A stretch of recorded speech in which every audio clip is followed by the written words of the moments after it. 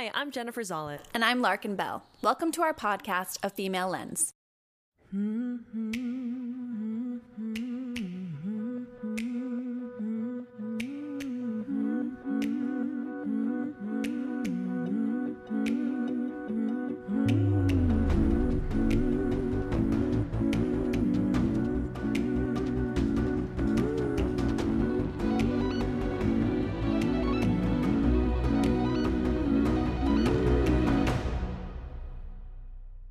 We're back from Sundance and have finally had a chance to catch our breath and regroup in LA.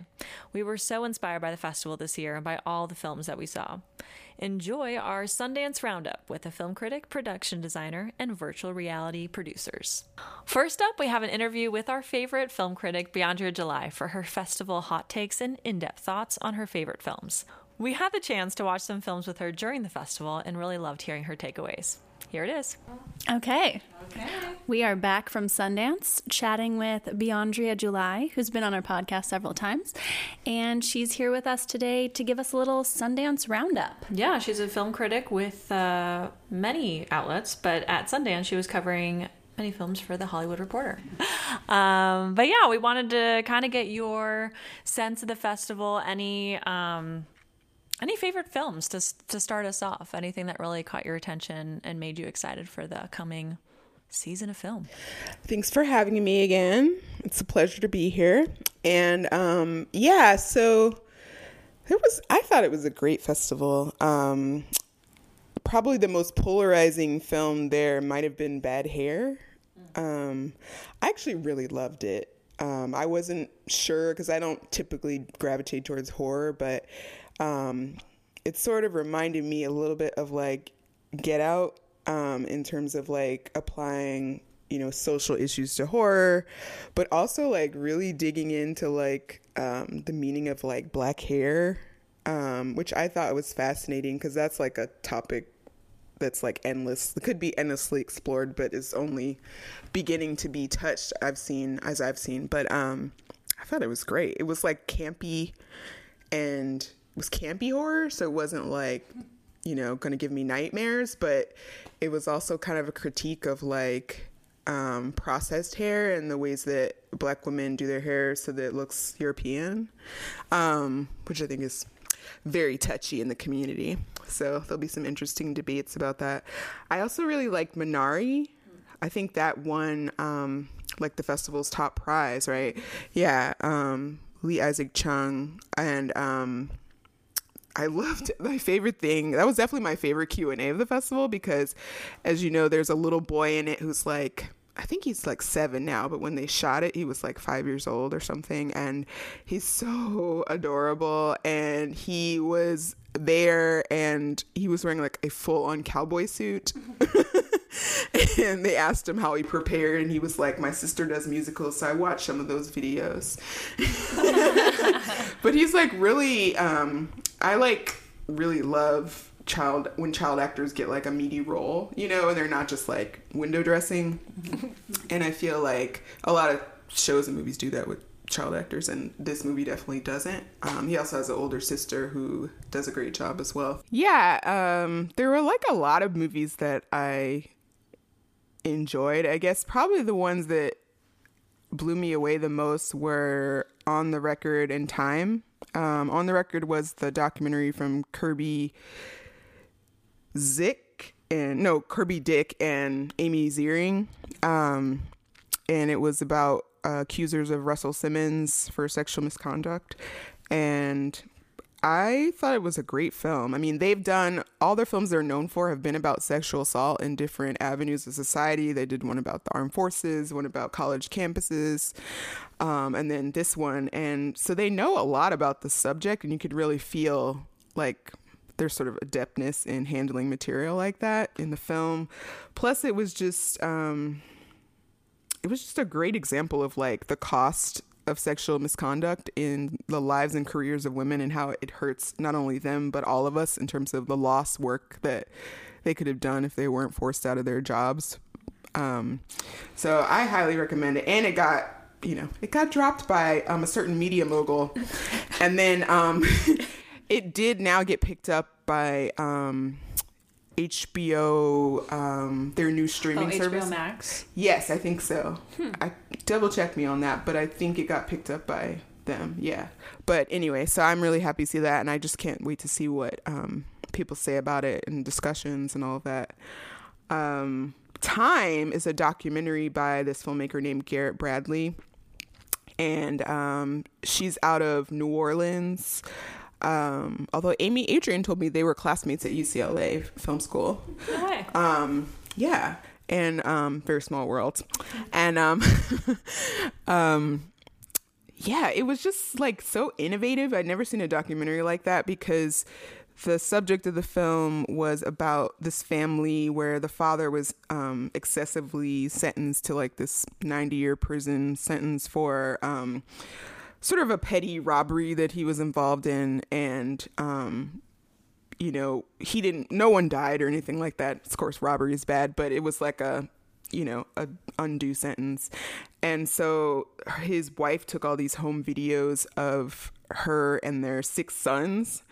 And so we literally get to see them grow up in the whole documentary, and we get to see the father reunited with them finally after like 20 years in jail, in prison.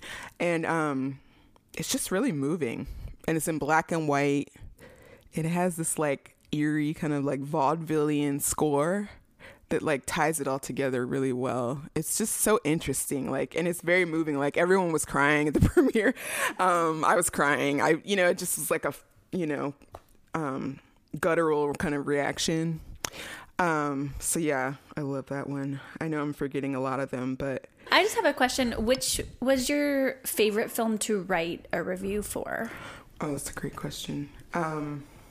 Because I'm asking because I know you do so much research and prep in your reviews, and so I know that also goes in that in addition to just watching the film. Right, really critically. Right. Yeah, it's hard with Sundance this year because I literally like doubled my workload from the last time I was there. So I, as you may have heard me say a couple times, was really overwhelmed with the amount of writing I had to do and the time I had to do it. But I guess I would say the 40-year-old version. Yeah, because the references were so clear in it, and looking up like sort of the history of Black film, Spike Lee's part of that, because it was directly referencing She's Gotta Have It, the original movie, and it was just like such a fun movie and covered so much terrain, so that was fun to write. Yeah. Can you tell our listeners a little bit about the film? Yeah, 40-year-old version is a sort of satirical comedy about a playwright in New York City named Rada Blank, who's also the writer-director of the film. She plays a fictionalized version of herself. And she is sort of burnt out and tries to get her mojo back by becoming a rapper.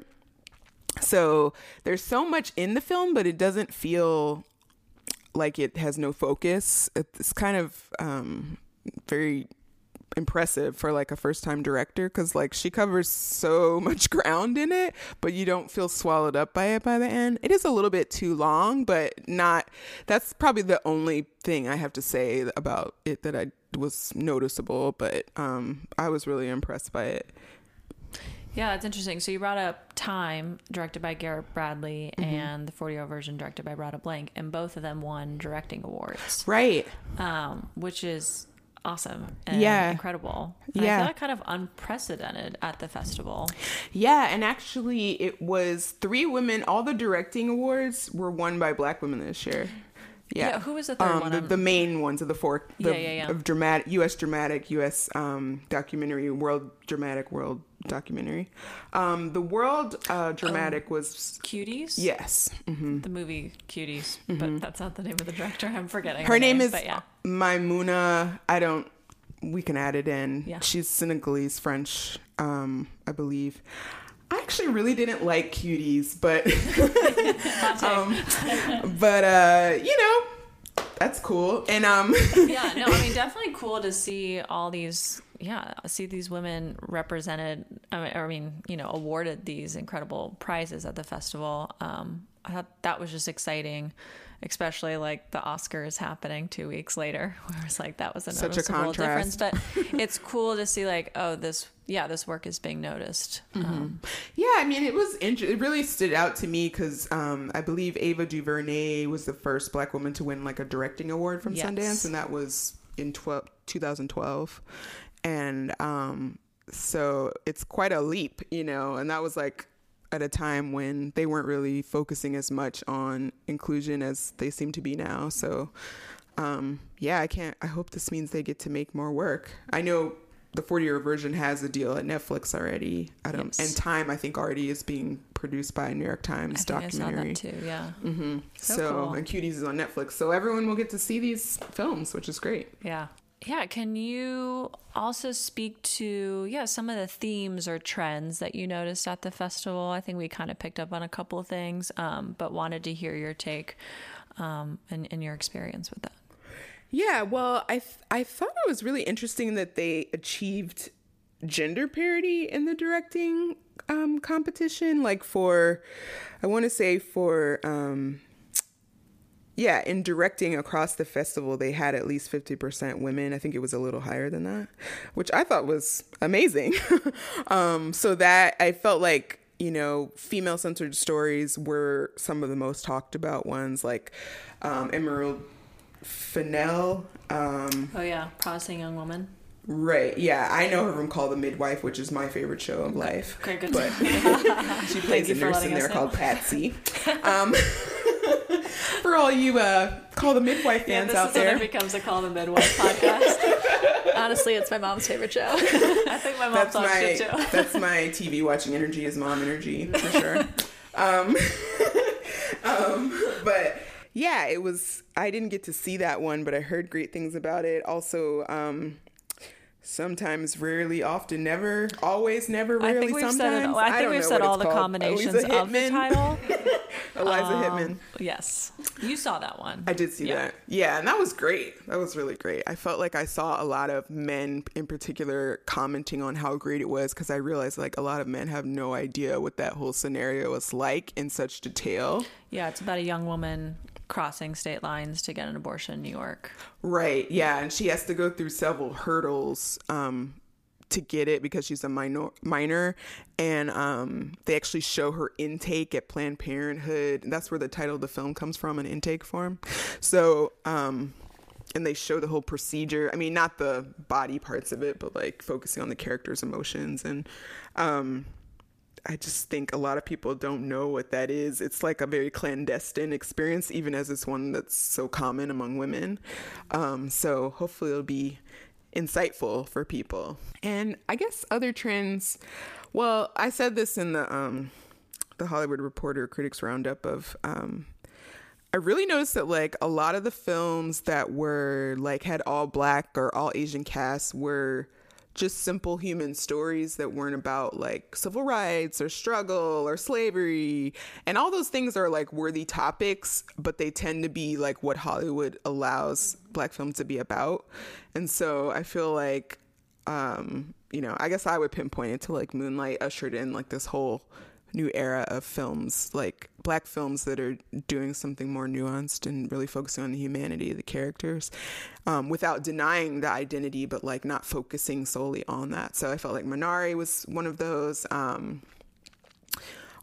Miss Juneteenth by Channing Godfrey Peoples was one of those. I thought that was great. That also had a big theme of Black hair in that movie too. I was like, okay, I see a theme developing. Yeah, I think that one just got bought as well. Did it? Yeah, I just read that. Yeah, I'm excited to see it. Okay, that's wonderful. Also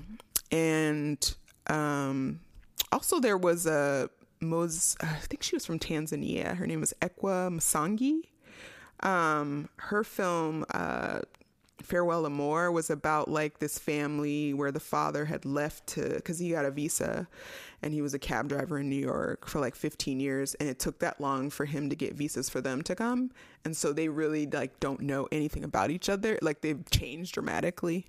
And so it's about them like reuniting. And I thought that was beautiful film. Like visually it was very beautiful. She did some really interesting things with the camera work, and the script was great.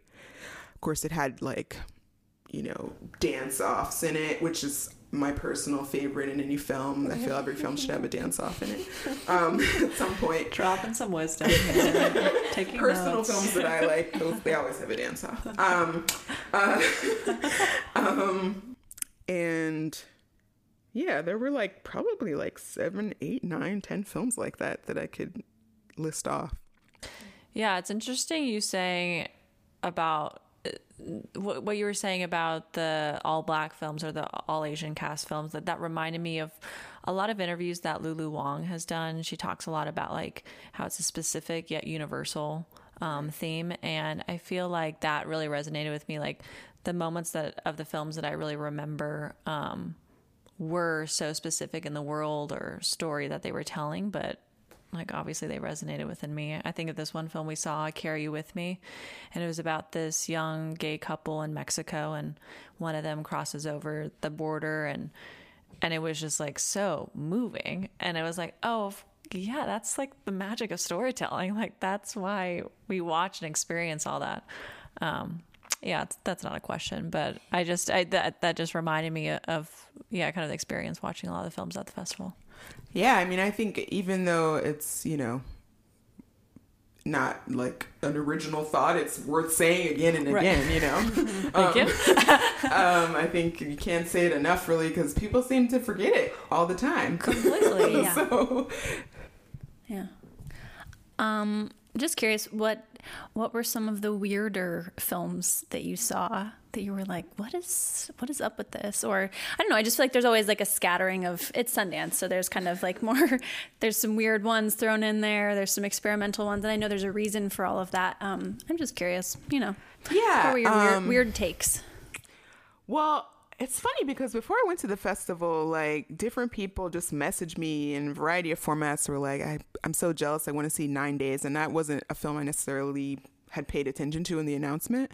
But like 3 different people messaged me about it. And I was like, okay, I guess I need to go see this movie.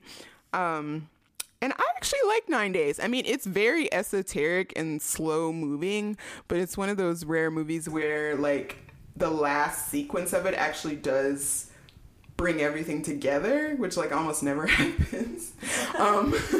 It's usually like, but, and then Winston Duke's character and Zazie Beetz' character are integral in that sequence, and they are so good together on the screen, and just like, it's just a beautiful performance. So yeah, that was definitely weird though. It required patience. And let's see. I didn't get to see Omniboat Fantasia, but that felt very weird. I don't know. I haven't heard anything about that one. I've heard a little bit about it. Oh, yeah. But I'm also curious. They basically bought a boat. It was like 15 different filmmakers, and they bought a boat and then shot a film on the boat. Yeah, the description really didn't say much beyond that. Yeah, that's pretty much that. But I guess they like came to the festival with the film and for the offer to sell the boat. Did they bring the boat to Park City? No. Drive it up and down Main Street. Okay. Well, I mean, I thought it was interesting because I feel like Miami filmmakers are having a moment where they're kind of establishing themselves in the indie scene, like Lulu Wang is from Miami. Of course, Barry Jenkins is from Miami. Zola, right? Took place in Florida? Yeah, I think it was in Tampa. Okay. Yeah. So that was why I was mainly interested in seeing, like, plus Terrence Nance is in it. I like his work a lot. He's one of the 30 directors or whatever it was. Yeah, let's see. There's one other one that was very weird, and I'm trying to remember which one it was. Oh, well, weird in the best possible way. And we actually saw this film together. Yeah, we did. Kajillionaire. Shout out to Beandrea July. Yeah, I mean, such a 8:30 showing. I'm like such a fan of hers. Like, she was the first filmmaker I saw who introduced me to the world of like indie art house film. I remember as like a teenager watching Me, You, and Everyone We Know and thinking, wow, I didn't know they made films like this, and it's so great to see her evolution. Like, she made a pretty commercial film. It still feels very much like her, but it also feels like a wider audience would probably watch it. And of course the performances are really good. it's just like weird and wonderful and just makes you smile. Yeah. Yeah. I felt that way too.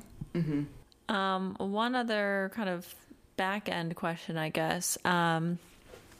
If there are any like aspiring film critics out there, what would you like? How did you kind of find yourself at Sundance, like reviewing films for the Hollywood Reporter? And what would you recommend to aspiring film writers?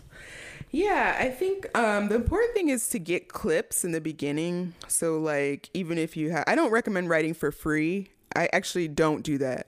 But but even if they only pay like $50, like do clips like that if that's all you can get at the beginning. And write about the things you really like, especially if you're starting as a freelancer. That's one of the advantages, like you can kind of create your own assignments. I think the thing that probably helped me the most was the sort of secret underground Facebook groups that exist. So you can, you can ask around about those. But they're, the binder groups on Facebook actually have a ton of really helpful information about how to connect with editors, who to email, the whole process. And there's a great book called, well, actually it's not a book, but it was a class that I took called How to Pitch Like a Honey Badger. Tell us more. Which I guess a honey badger is known for its persistence. But the woman who teaches it is amazing. Her name's Julie. And she has freelanced for years. She has a book coming out. And she was really helpful in just kind of breaking down. But there's a ton of classes out there now of just the basics of freelancing. And I would say it's more possible than ever. Also, watch a lot of film and know like what kind of films you're drawn to and be able to speak about those and write about those. Because you have to have, I mean, nobody's seen every film that exists, but like maybe A.L. Scott has, I don't know. But, but it's important to like know what your lane is and like really know it, and dig into it. Yeah. And don't give up because it's really hard and you get a lot of no's. Can I ask a fun question? Just like a early prediction. Do you think any of the films that you saw at Sundance might be in the Oscars race this next year? Oh gosh. Well, the Oscars race, I mean, who the hell knows? But in terms of like people watching those films and like them breaking out the way for The Farewell did, for example, I think Minari definitely has that potential. I mean, in Steven Yeun, because he has a following, because he was on Walking Dead and, he's pretty nice to look at. But he also was really good in that movie. And doesn't hurt. Yeah, both things work together. So I think, I mean, especially now, with like Parasite, even though those are wildly different films, they both happen to center around Korean families, but one in America, one in Korea. But I think there's much more of an opening for those kinds of films to do well now, just even in this past year. I think that I really don't know how people are going to respond to Zola, but I'm predicting that I don't think Beandrea July will go to the Oscars, but I think that she's going to break out in a new way in terms of like more people really knowing who she is, and people are going to like get interested in her that didn't know about her before. Yeah. If they don't already know about her and her Instagram videos with Margaret Qualley. Oh my gosh. Yes. We can have a whole other podcast discussion about let's have a debrief on that. Yeah. Oh, on that note, always a joy chatting with you, Beandrea, and hearing your thoughts. Could you let our listeners know where they can read your reviews and follow you on social media? Sure, yeah. I link to most everything I write on Twitter, so that's the best place, and that's at beandrea.com, all spelled out. Love it. Thanks so much. Thank you. Always a pleasure. Next up is our interview with production designer Tracy Dishman. Tracy designed for Black Bear, which was directed by Lawrence Michael Levine and stars Aubrey Plaza. We loved getting to hear about how Tracy found her way into production design and what her process was like for designing Black Bear. Enjoy. So go ahead. If you would introduce yourself, that'd be great. Hi, I'm Tracy Dishman. We're really excited to talk to you. So you are the production designer on Black Bear, which is a film at the festival this year. So we just kind of wanted to start with a little background on the film, what it's about, and how you got involved. Okay. The film is sort of a thriller / experimental psychological relationship situation. It's kind of probably noteworthy most in that it is 2 sort of vignettes within one feature.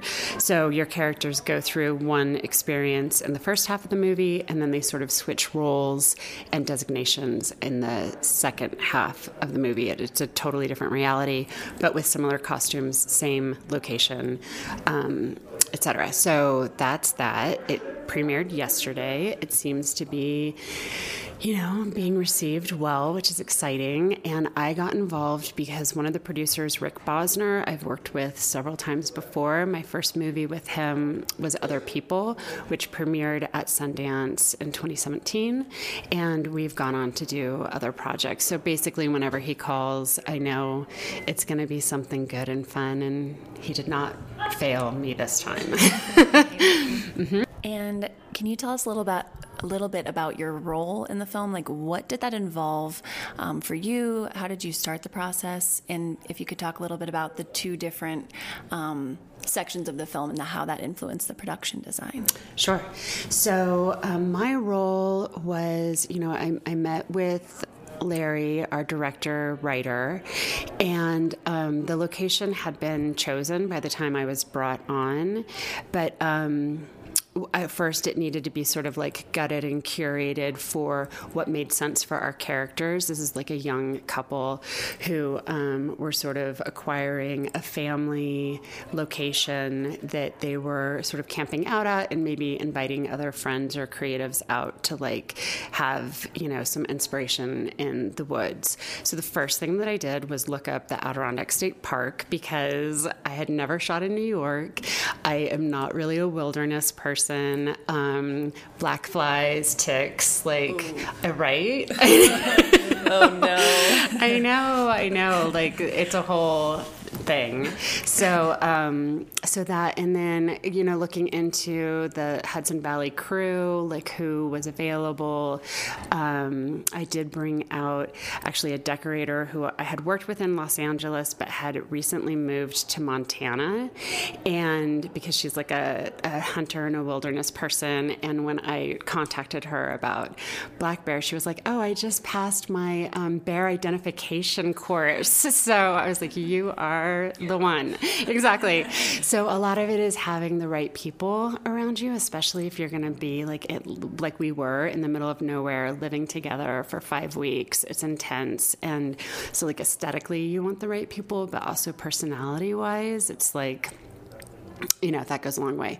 So crewing up, looking at the location, working with nature, like that really dominated our palette, and then infusing kind of what made sense for our characters. And then to your point about the first half and the second half of the film, using our elements in different ways, like tracking that so that it's very subtle, but that it's disorienting. And you're kind of like, well, which is the real one and which is the imagined one? And is anything real, or is it all in her head, or whatever? And then working closely with our DP and our costume designer so that it all is cohesive and subtle and nuanced and beautiful. Could you give a specific example of one of those elements and how, specifically you went about creating that shift to make us feel like, is it reality, is it dream? Yeah, sure. So the costume designer, Allie Pierce, and I, we wanted to use sort of like the red, purple, fuchsia version of a color to contrast. It's predominantly red, but it sort of had we had leeway within that of which female character was the dominant character in which vignette, and dedicating that color to her in sort of subtle ways and letting it stand off the backdrop of nature, because it's so green and brown and muted and just like falling away that it was in the personal effects or like within their room, just having those pops that made it. So like in this one piece where Aubrey's writing, you know, her chair is red, right? Or her swimsuit's red or whatever. That's just to sort of like anchor the focus onto whichever character is dominating whichever part of the movie. Interesting. Yeah, that's so cool. Yeah, so you spoke a little bit about researching the state park, et cetera. But I'm curious to dig in more to the collaboration with the director and how that starts. And then like, what do you do after that initial conversation? How do you kind of like build out this world? Like what tools do you use to then communicate what you're thinking? Sure. So he had a list of movies that he was inspired by. So just, you know, looking into that, I pull reference, I do a breakdown of the script, and then I sort of send mood boards of this is what I'm thinking, right? And then we go back and forth over that and, you know, like, yes, absolutely this, or, you know, less of that, whatever it may be. And for this particular project, you know, it was really personal for Larry. And he wrote it, he was directing it, he was really creatively invested and aesthetically invested and had a clear vision. And so this wasn't so much a project where I reinvented the wheel. It was more about executing his vision and being really sensitive to what was important for, you know what I mean? Like extracting out of his brain what's important to him and focusing on that. And then the things that were not important to him, not making it my personal mission to like, you know, take on that battle, right? Like it was a very tight production, very challenging, no Wi-Fi, no cell service, no joke, like living in the woods, literally using landlines in cabins to call each other, like, hey, call got pushed, you know, or leaving notes, meet me at the bridge at 11:30, I want to go over tomorrow. I mean, it was back to basics. And so really triaging what were the important elements that we needed that moved the story forward and that was essential, basically. This was a film of what was essential. We didn't have extras, we just didn't have the resources for that. So it was sort of like identifying the key elements and nailing those. And that was a lot of like driving around to weird little places in lake communities and knocking on doors and, hey, can we borrow this chair? And going into the other cabins that the crew is staying in and stealing stuff out of their cabins that they didn't know about and then returning it. Yeah, because, it's like the beauty of being in the middle of nowhere like that is that you have such an abundant palette and you have no resources, right? Because you're in the middle of nowhere. So working with that. Yeah. How did those limited resources affect your creative experience? It sounds like that would be like, did it change it that much? It was actually really nice. Okay, so the first few days, meltdowns across the board. Like, we have got to get Wi-Fi in here. We have got to find cell service. Like, we cannot work without these tools, right? And then by day 3, when you're like, okay, we're not getting Wi-Fi. And if you literally go over that hill and stand by that log, you get 2 bars. And in the mornings, there would be like a subtle queue of people in their pajamas waiting to go check their, or there was a bridge that once you crossed it, your phone would just blow up with all the whatever. So one is just acceptance of the like this is our reality, right? So with what we have, how are we going to make it work? And that was super wonderful and liberating. Like once you stop fighting what you think you need and you start utilizing what you have, it affects your creative process so much. And since this is a story about a couple who has left New York to come be in the woods to have their baby and to like live sort of a more authentic, creative, simple life, it was like that. we were actually doing that. So it was just like relaying what our experience was. Right. Yeah. It seems like so much of the place got infused into the film. 100%. Yeah. And that's something you just couldn't do, if you didn't have that nature right there and everything. No, that's true. And also just like slowing down our own like slowing down to like kind of, well, what would these people do if they're not on their phone? And I can actually see it because I'm not on my phone. Yeah. Right? Wow. Yeah. Wow. I just want to know about your Sundance experience this year and prior years and just what the festival means to you and what it means to be here. Well, it's a privilege, right? And it's an honor. And it's a hassle. And it's expensive. And I love it. And I hate it. And it's a lot, right? It's a lot. It's like, it's not a casual thing at all. And so it is always, it's always nice to have your work celebrated, right, and honored. And then it's also part of the job to like show up for that celebration and freeze and stand in lines and like all of that. But I think Sundance is just it's just a special little microcosm, and it is kind of a familial thing. Like one of the things is seeing people who I've seen here before, that it's like I only see them here. Yeah. You know what I mean? That thing. Or like, I'm going to Atticus to get coffee. Shouts out to Atticus. It's totally shouts. I was there last night. So Yes. They were in their space-themed outfits, right? I tried to find out what today was going to be, but they wouldn't tell me. They were like, you have to come in to see. So I haven't been there yet. But yeah, like there's something familial about it, not only in the location, because it's so small and intimate. You like get the lay of the land very quickly, but then also in the familiar faces, because people are coming in from all over, that it's nice to have a hub, like, an annual get together. Yeah. I'm curious. I just want to know how you got into production design and what keeps you inspired to keep working. So how long do we talk? You want the short version or the long? Whatever you'd like to share. I had a weird rambling path into it. I did not know that this was a job, And in around 2005, I found myself in LA. I moved there on a whim and had friends who were in the film community, and they were like, go work on this short. And so I went and I worked on this short, and then I met someone who needed an assistant, and then I did a movie, and then that movie went union, and then I became a department head, and then I was like, I was a prop master, and then I saw what the set decorator was doing, and I was like, I actually want to do that. So I did that for a while, and then I saw what the designer was doing, and I was like, no, actually I want to do that.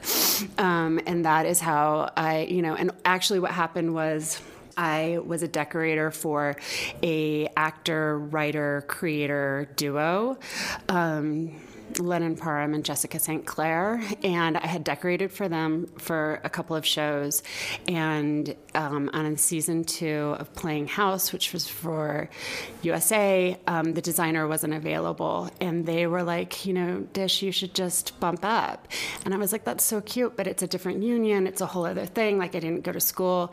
And they were like, yeah, but no, you can do it. We're just going to write the union. And they wrote the union, and they were like, this person has prior knowledge, and we want to grandfather her in. And that is how I became a designer.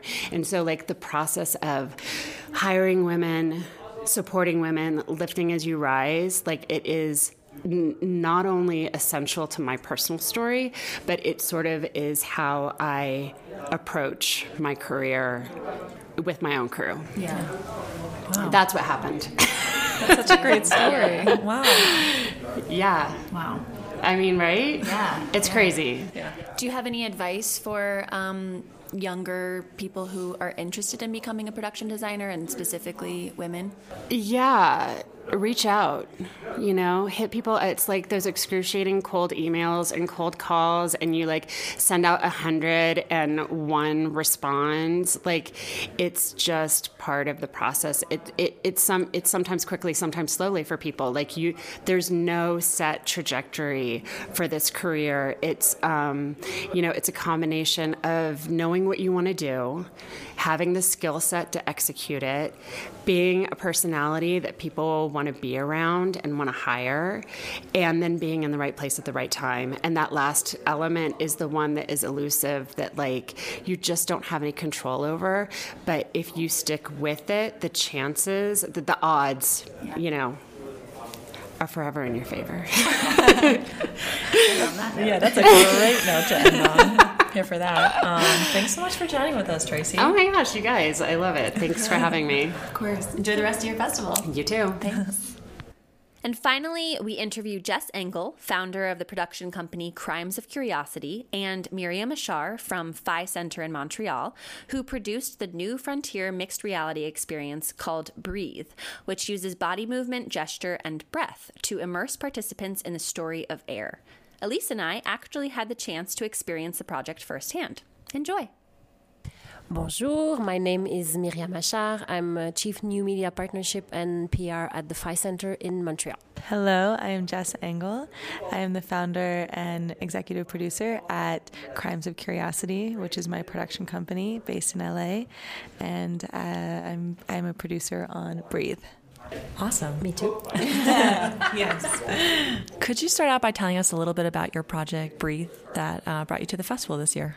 So I met Diego Galafasi, who is the director of the project. I met him actually 1 year ago at Sundance, at the Sundance Talent Forums. And he told me about this project. And essentially it uses Magic Leap technology, which is an augmented reality headset, and a biometric sensor that you put around your rib cage, and it allows you to visualize your breath. So in the experience, you breathe, and you first start off, you breathe, you get to visualize your breath, you breathe with other people, and it's all about making the invisible visible and reconnecting us with the rest of the living world through this invisible sea of air. And we have a beautiful installation thanks to the PHI Centre, who's our co-producer on this project. And can you tell us a little bit about how you started developing this project, like how the idea came about, and then the process with the technology to develop the project? Yeah. So maybe I'll start when we got on board, when PHI got on board is actually, I was in Copenhagen for CPH Docs last year in March, and Jess was there and Diego was there, and Jess told me, there's this artist I really want you to meet. He has an amazing project, and Diego had a prototype then, and I tried it, and I was really very impressed with what I've seen, and even though it was an early prototype. So when I came back to Montreal, I spoke with the team there, and I was like, we were looking into starting an artist residency, and I told the team this might be a great fit for us to start our residency. So Diego came to Montreal, he met with the team, Jess came, and that's how we started to work together. And we've been working on that since last summer. Yes. Mm-hmm. Yes. And in terms of the technology part of it, it's been a technological feat, I would say, for many reasons. I mean, Magic Leap is a very new headset and technology. It's only been around for a couple years. So even working with developers who are versed in VR, it doesn't mean that they necessarily can work with Magic Leap technology. It's a slightly different system. And, ultimately we had to build teams internationally. PHI Centre, we ended up working with Nova Lab, which is a studio based in Paris. And then we also, our key collaborator on this is Steve Mangiat, who worked at Magic Leap for 5 years. And he came and he really brought to life a lot of the visuals. But it's the first Magic Leap experience to incorporate a biometric sensor into it, and also it's a multiplayer experience, so at least 4 people can do it at once, and you really, and that, I mean, we only got that bit of it working just a few weeks ago. Oh wow! So we really, few days maybe. Yeah. So we were really pushing the limits on a technological front. And can you tell us a little bit about? There was also the belt element. So what was that element doing? Yes. So there's many different elements when you do the experience. So you first, there's the headset itself that you put on. There's the sensor, and then the belt that you're wearing is actually to the side. It's the computer. Yeah. So it's like powering the headset. Wow. Yes, in a kind of portable format. I guess what's interesting about the experience, which feels unique, I guess, is the biometric sensor and the fact that it is a communal experience as well. Can you talk about how those elements kind of contribute to what the team was trying to communicate to the people experiencing it? Well, maybe what I'd like to say here is that I've been trying Magic Leap experiences in the past, and like I think it was in Venice where I was in a room with somebody else that was doing like the same experience as me, but we were not connected, so the presence of the other person was really disruptive for me. And when we started to speak with Diego, and when like it was clear that it needed to be a multi-user experience, I think this makes the piece very, very, very strong. And the fact that you also can interact with each other, and that you can touch, let's say we do it together, then it can touch your breath. It's really, really powerful. Yeah. And it was, that was also one of the hardest parts to actually build and incorporate. And even at the end of this year, we had a moment where we were like, maybe we need to cut the multiplayer, because it's so hard. But Diego and the team were just really adamant, like, we need to keep pushing on this because it's such a critical element to the experience. And same with the sensor, being able to, it's not just seeing breath, but as you breathe, the air actually changes visually. It changes color, it changes form. So you're really it creates that one-to-one connection, which was something that was super important to him and to the team that we wanted to create. I guess I'm just curious, overall, what keeps you inspired in this field, in this space of VR, AR, and what keeps you wanting to work and create in this place?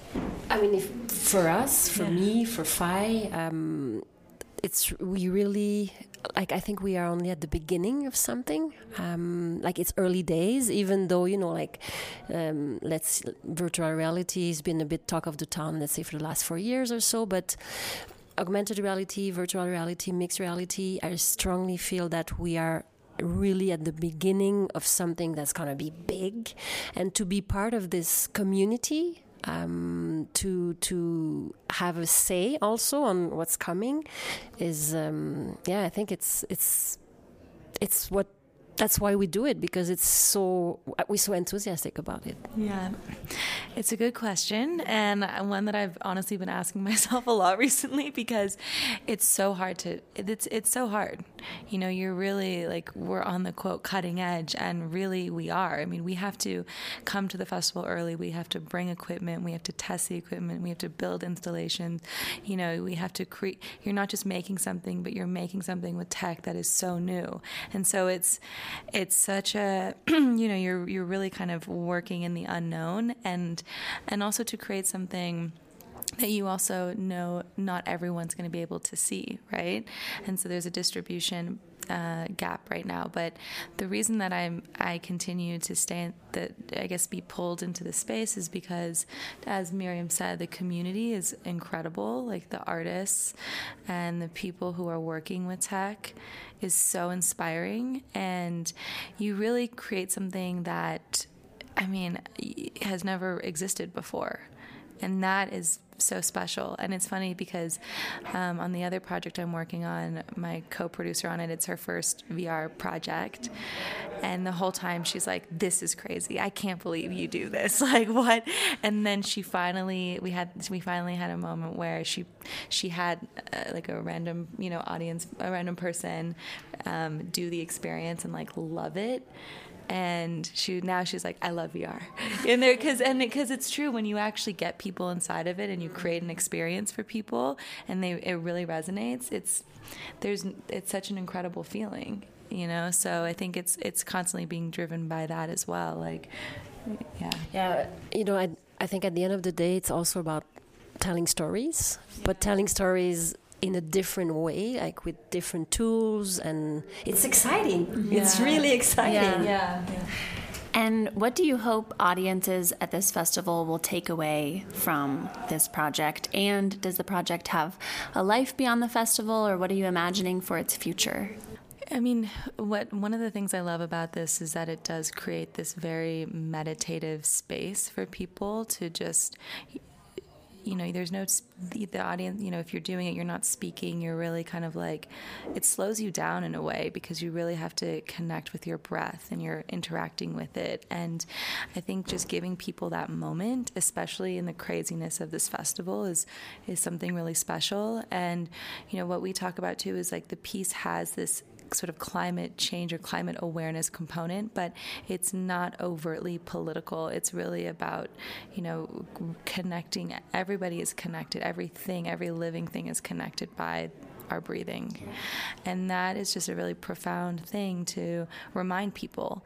And so, after Sundance, we're going to do an exhibition at the PHI Centre. And then we're also hoping to bring it to other museums and gallery spaces, cultural institutions, and also climate summits internationally, which is a big thing. We're talking with the Nobel Prize Summit.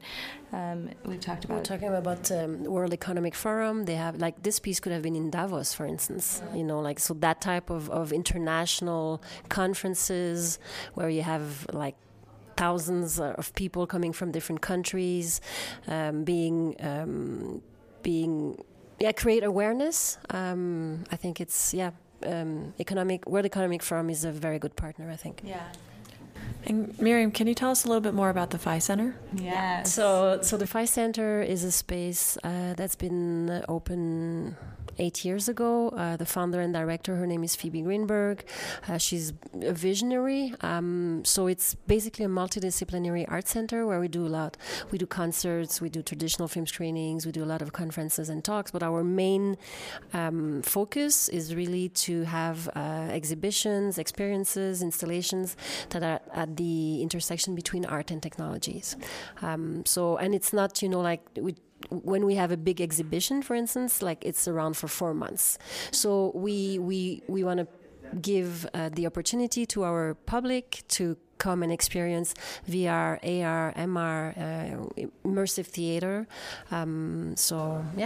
Yeah, and I just want to say one thing that I love about the PHI is as I mentioned, distribution for these pieces, especially when their installation base is so limited, and there aren't museums or art focused cultural institutions that whose primary focus is to showcase AR, VR, AI, artwork. And that's actually what the PHI is about. And I always say, because the PHI is based in Montreal, which is amazing, but I'm also like, can the PHI exist in LA and New York and everywhere? Yeah. Because, there's so many incredible things that artists are doing with this work, and there's not many places for this work to really be seen. So I think the PHI is definitely pioneering that form of distribution for it.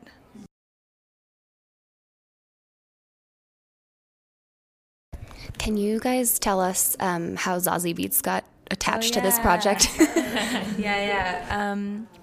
Well, we knew we wanted a voice for the piece, and a female voice specifically, because it has like kind of a Mother Earth type of tone to it. And I've been a fan of hers for a while. She's on Atlanta, she's in Joker, she's just so, and she's also very she's an activist herself, and like when she believes in certain causes and projects and missions, she wants to attach herself to it. So it was actually through CAA, the agency. We're talking to the voiceover person, and she this was one of the people that we talked about, and we reached out to her, and we don't have a big budget on this project, and she just believed in the vision for it, and it's really exciting. And she's actually at Sundance this year with the film, so she's going to be able to experience the piece.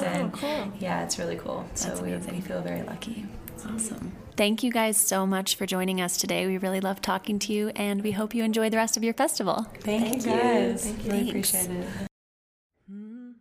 You can find us at afemalelens.com and at afemalelens on Instagram and Twitter. You can email us at afemalelens@gmail.com. And you can download the show anywhere you listen to podcasts and on Apple Podcasts, where we'd love it if you left us a review. Our theme song was composed by Jesse Nelson. Our logos were created by Megan Cafferty. Elise Welch is our associate producer. And A Female Lens was created by Jennifer Zollet and Larkin Bell.